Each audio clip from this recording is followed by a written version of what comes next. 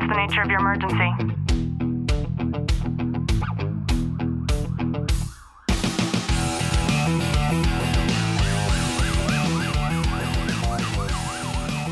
Welcome to Tactical Living by Leo Warriors. I'm your host, Ashley Walton, and for today's episode, we're going to talk about why understanding how you receive love can give you a boost in your relationship almost instantly. I just finished reading The 5 Love Languages by Gary Chapman, and it dawned on me that there are so many areas in my life that I receive love that isn't exactly the same as someone else. A lot of these concepts can be implemented in your intimate relationship with your spouse, but they can also be implemented in relationships with people that you care about throughout your life. In the book, there are, of course, 5 different aspects of what's been identified as repetitious patterns in Gary Chapman's practice. He's a relationship counselor. And he started to see that a lot of people were complaining about the same issues of not receiving love, and they tended to fall into 5 categories. The first category is words of affirmation. To tell or to show in text somebody that you care about the reasons why you love, honor, and appreciate them. Ways that you can state words that express appreciation and gratitude for the simple things that they do, or the more extravagant things that you might be thankful for, but maybe not necessarily express it. I know that for Clint and I, we started to demonstrate words of appreciation every single morning. Every morning for the past 7 months or so, we text one another something that we love, honor, or appreciate about the other person that they've done or shown in recent time, and it's typically the day right before. I might text him something along the lines of, I appreciate the fact that you came with me over to my dad's house and that you took us out to dinner yesterday. It meant a lot to me for us to get to spend that time together, and I just wanted to let you know. Another one of the 5 languages is gifts. Some people find value in receiving a gift. If your spouse or somebody that you love goes and travels somewhere and they bring you back a token of appreciation, or you have a small child and they go out into the yard and they pick a flower and they bring it into you. Any kind of gifts can show love. And when we're small children, as you sit there, you could probably remember a time when you drew a picture for somebody, or maybe you gave them one of your small toys just to show that you wanted to be friends. You were showing love. You were showing affection by that gift. And I think it's important to point out that the gifts don't necessarily have to be something monetary.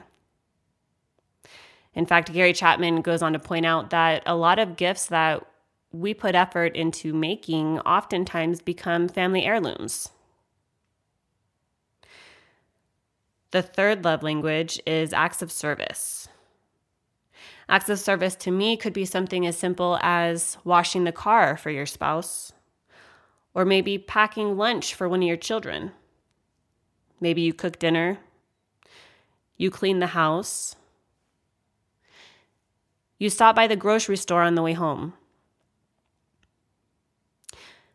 One of my favorite things that Clint does for me that shows a great deal of love is he will make me coffee in the morning and he'll bring it into the vanity area while I'm getting ready for work in the morning. Quality time is something that I think we often take for granted, and we don't realize how important it is for us to spend time with one another and how one party might appreciate it and find that to be a love language more so than another. And there's nothing wrong with either one.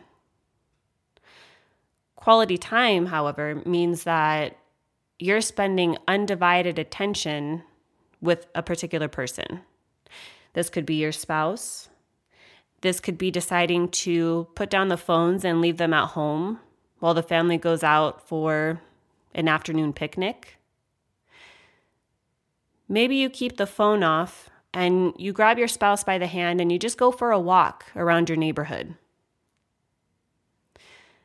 Sitting across the dinner table and physically looking into one another's eyes, be it just your spouse or the entire family, where you have undivided attention with one another.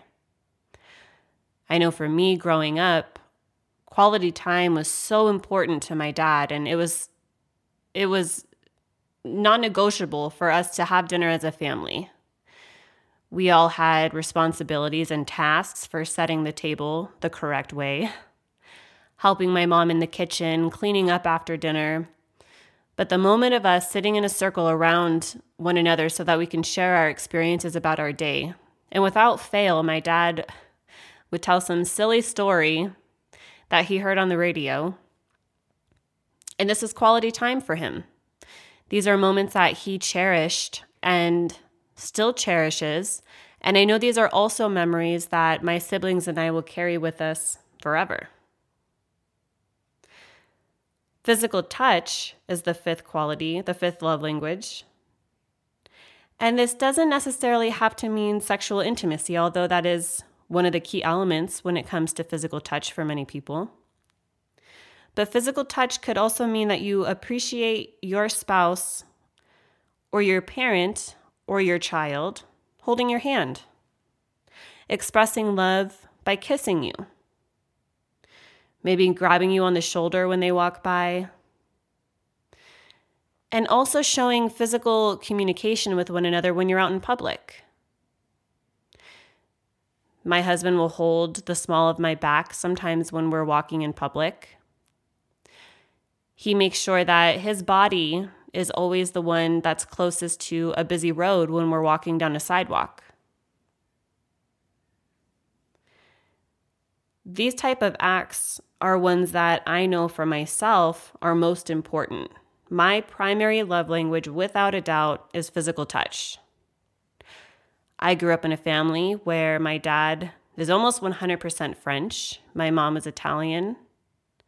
And it was not uncommon for us to have to say hi to my mom and dad.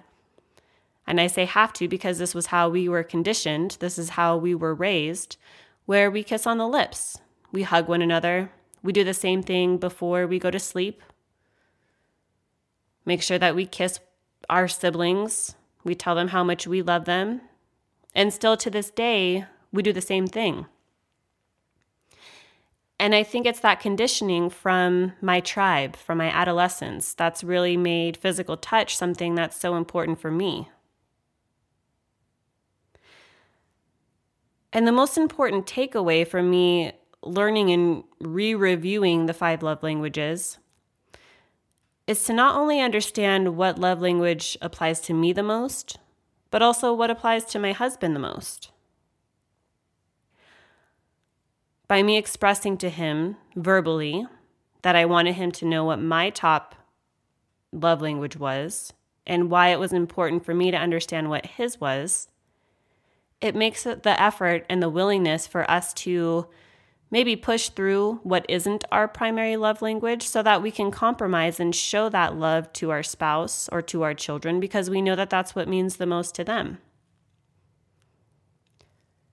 Maybe you have a small child who you might consider to be clingy. But that clinginess might be the way that they're expressing their primary love language to you. And if you shrug them off, that might show them a lack of love. And of course, that doesn't mean that you don't love them. That means that you're not understanding their love language. You're not speaking their love language. But had you paid attention to that, I can guarantee you would be a lot more willing to show them that physical affection. My husband's love language is without a doubt quality time. He would spend the entire day across the table just gazing into my eyes if I would let him.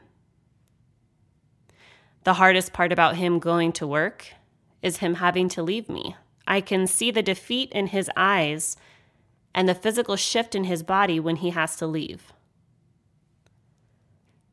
Admittedly, I don't feel the same when I walk out of the house, and that in no way means that I don't love him. It just means we don't speak the same love language. being that my primary love language is physical touch. When my husband and I are together and he does things like holding me tight or holding my hand when we're even at home, grabbing my ass, just showing me that physical love and giving me the sexual attention that he knows that I need on a regular basis in order to feel that love from him, we're able to put forth more effort. I'm able to make sure that I do the work that I need to get done throughout the time that he's not here. That way, when he is here, I can provide him with undivided attention. That's what's most important to him. And if he came home from work and I was still nailing away at the laptop, that doesn't mean that I don't love him, but for him, because that's his primary love language, it shows him that there's a lack of me expressing my love towards him. And I would encourage you, as you're sitting there listening to these, to maybe think on what might be your primary love language, and you might have more than one. I know for me, my secondary is definitely acts of service.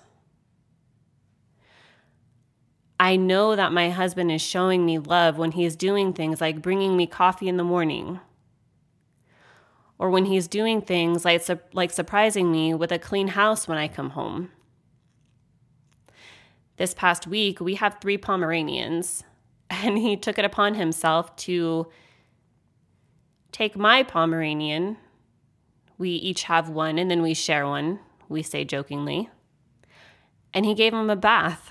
And this might sound simple to some, but giving a double-coated Pomeranian a bath is an incredible feat. It takes a long time. And not only did he bathe him, but he gave him the most adorable lion cut, and I can't even believe that he had the capability of being able to trim this dog down the way that he did. And he did it in a way to where he was very cognizant and aware of my feelings, and he didn't want to do it in a way to where I might think the dog looked ugly. So he literally cut half the dog. The back end of him looks like a little bunny rabbit, and the whole top end looks like this giant fluffy lion, and I love it. And even more than that, I love the fact that he thought to perform that act of service for me, because it's something that I told him that I needed to get around to doing soon. It's starting to get really warm here in Southern California, and the dogs are shedding. And without any hesitation, in the moment of solitude, while I was busy working, he took it upon himself to do that for me. And that showed love to me.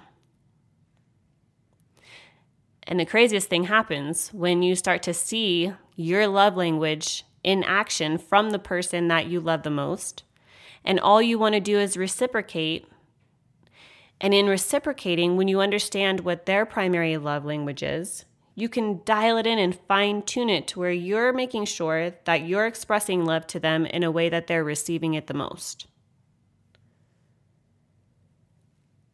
And when you're able to do that and you have a high level of consideration in understanding that we do not all receive love in the same way, and you're willing to compromise, and you're willing to identify what your spouse or your children or anybody in your family or close unit of friends considers to be an expression of love, then you're able to really dial into how you can show love to them the best.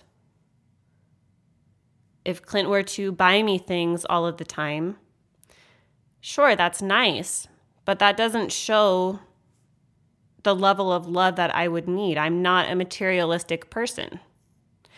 I'm not somebody that needs to be thrown all of these expensive or not expensive gifts in order for him to show me love.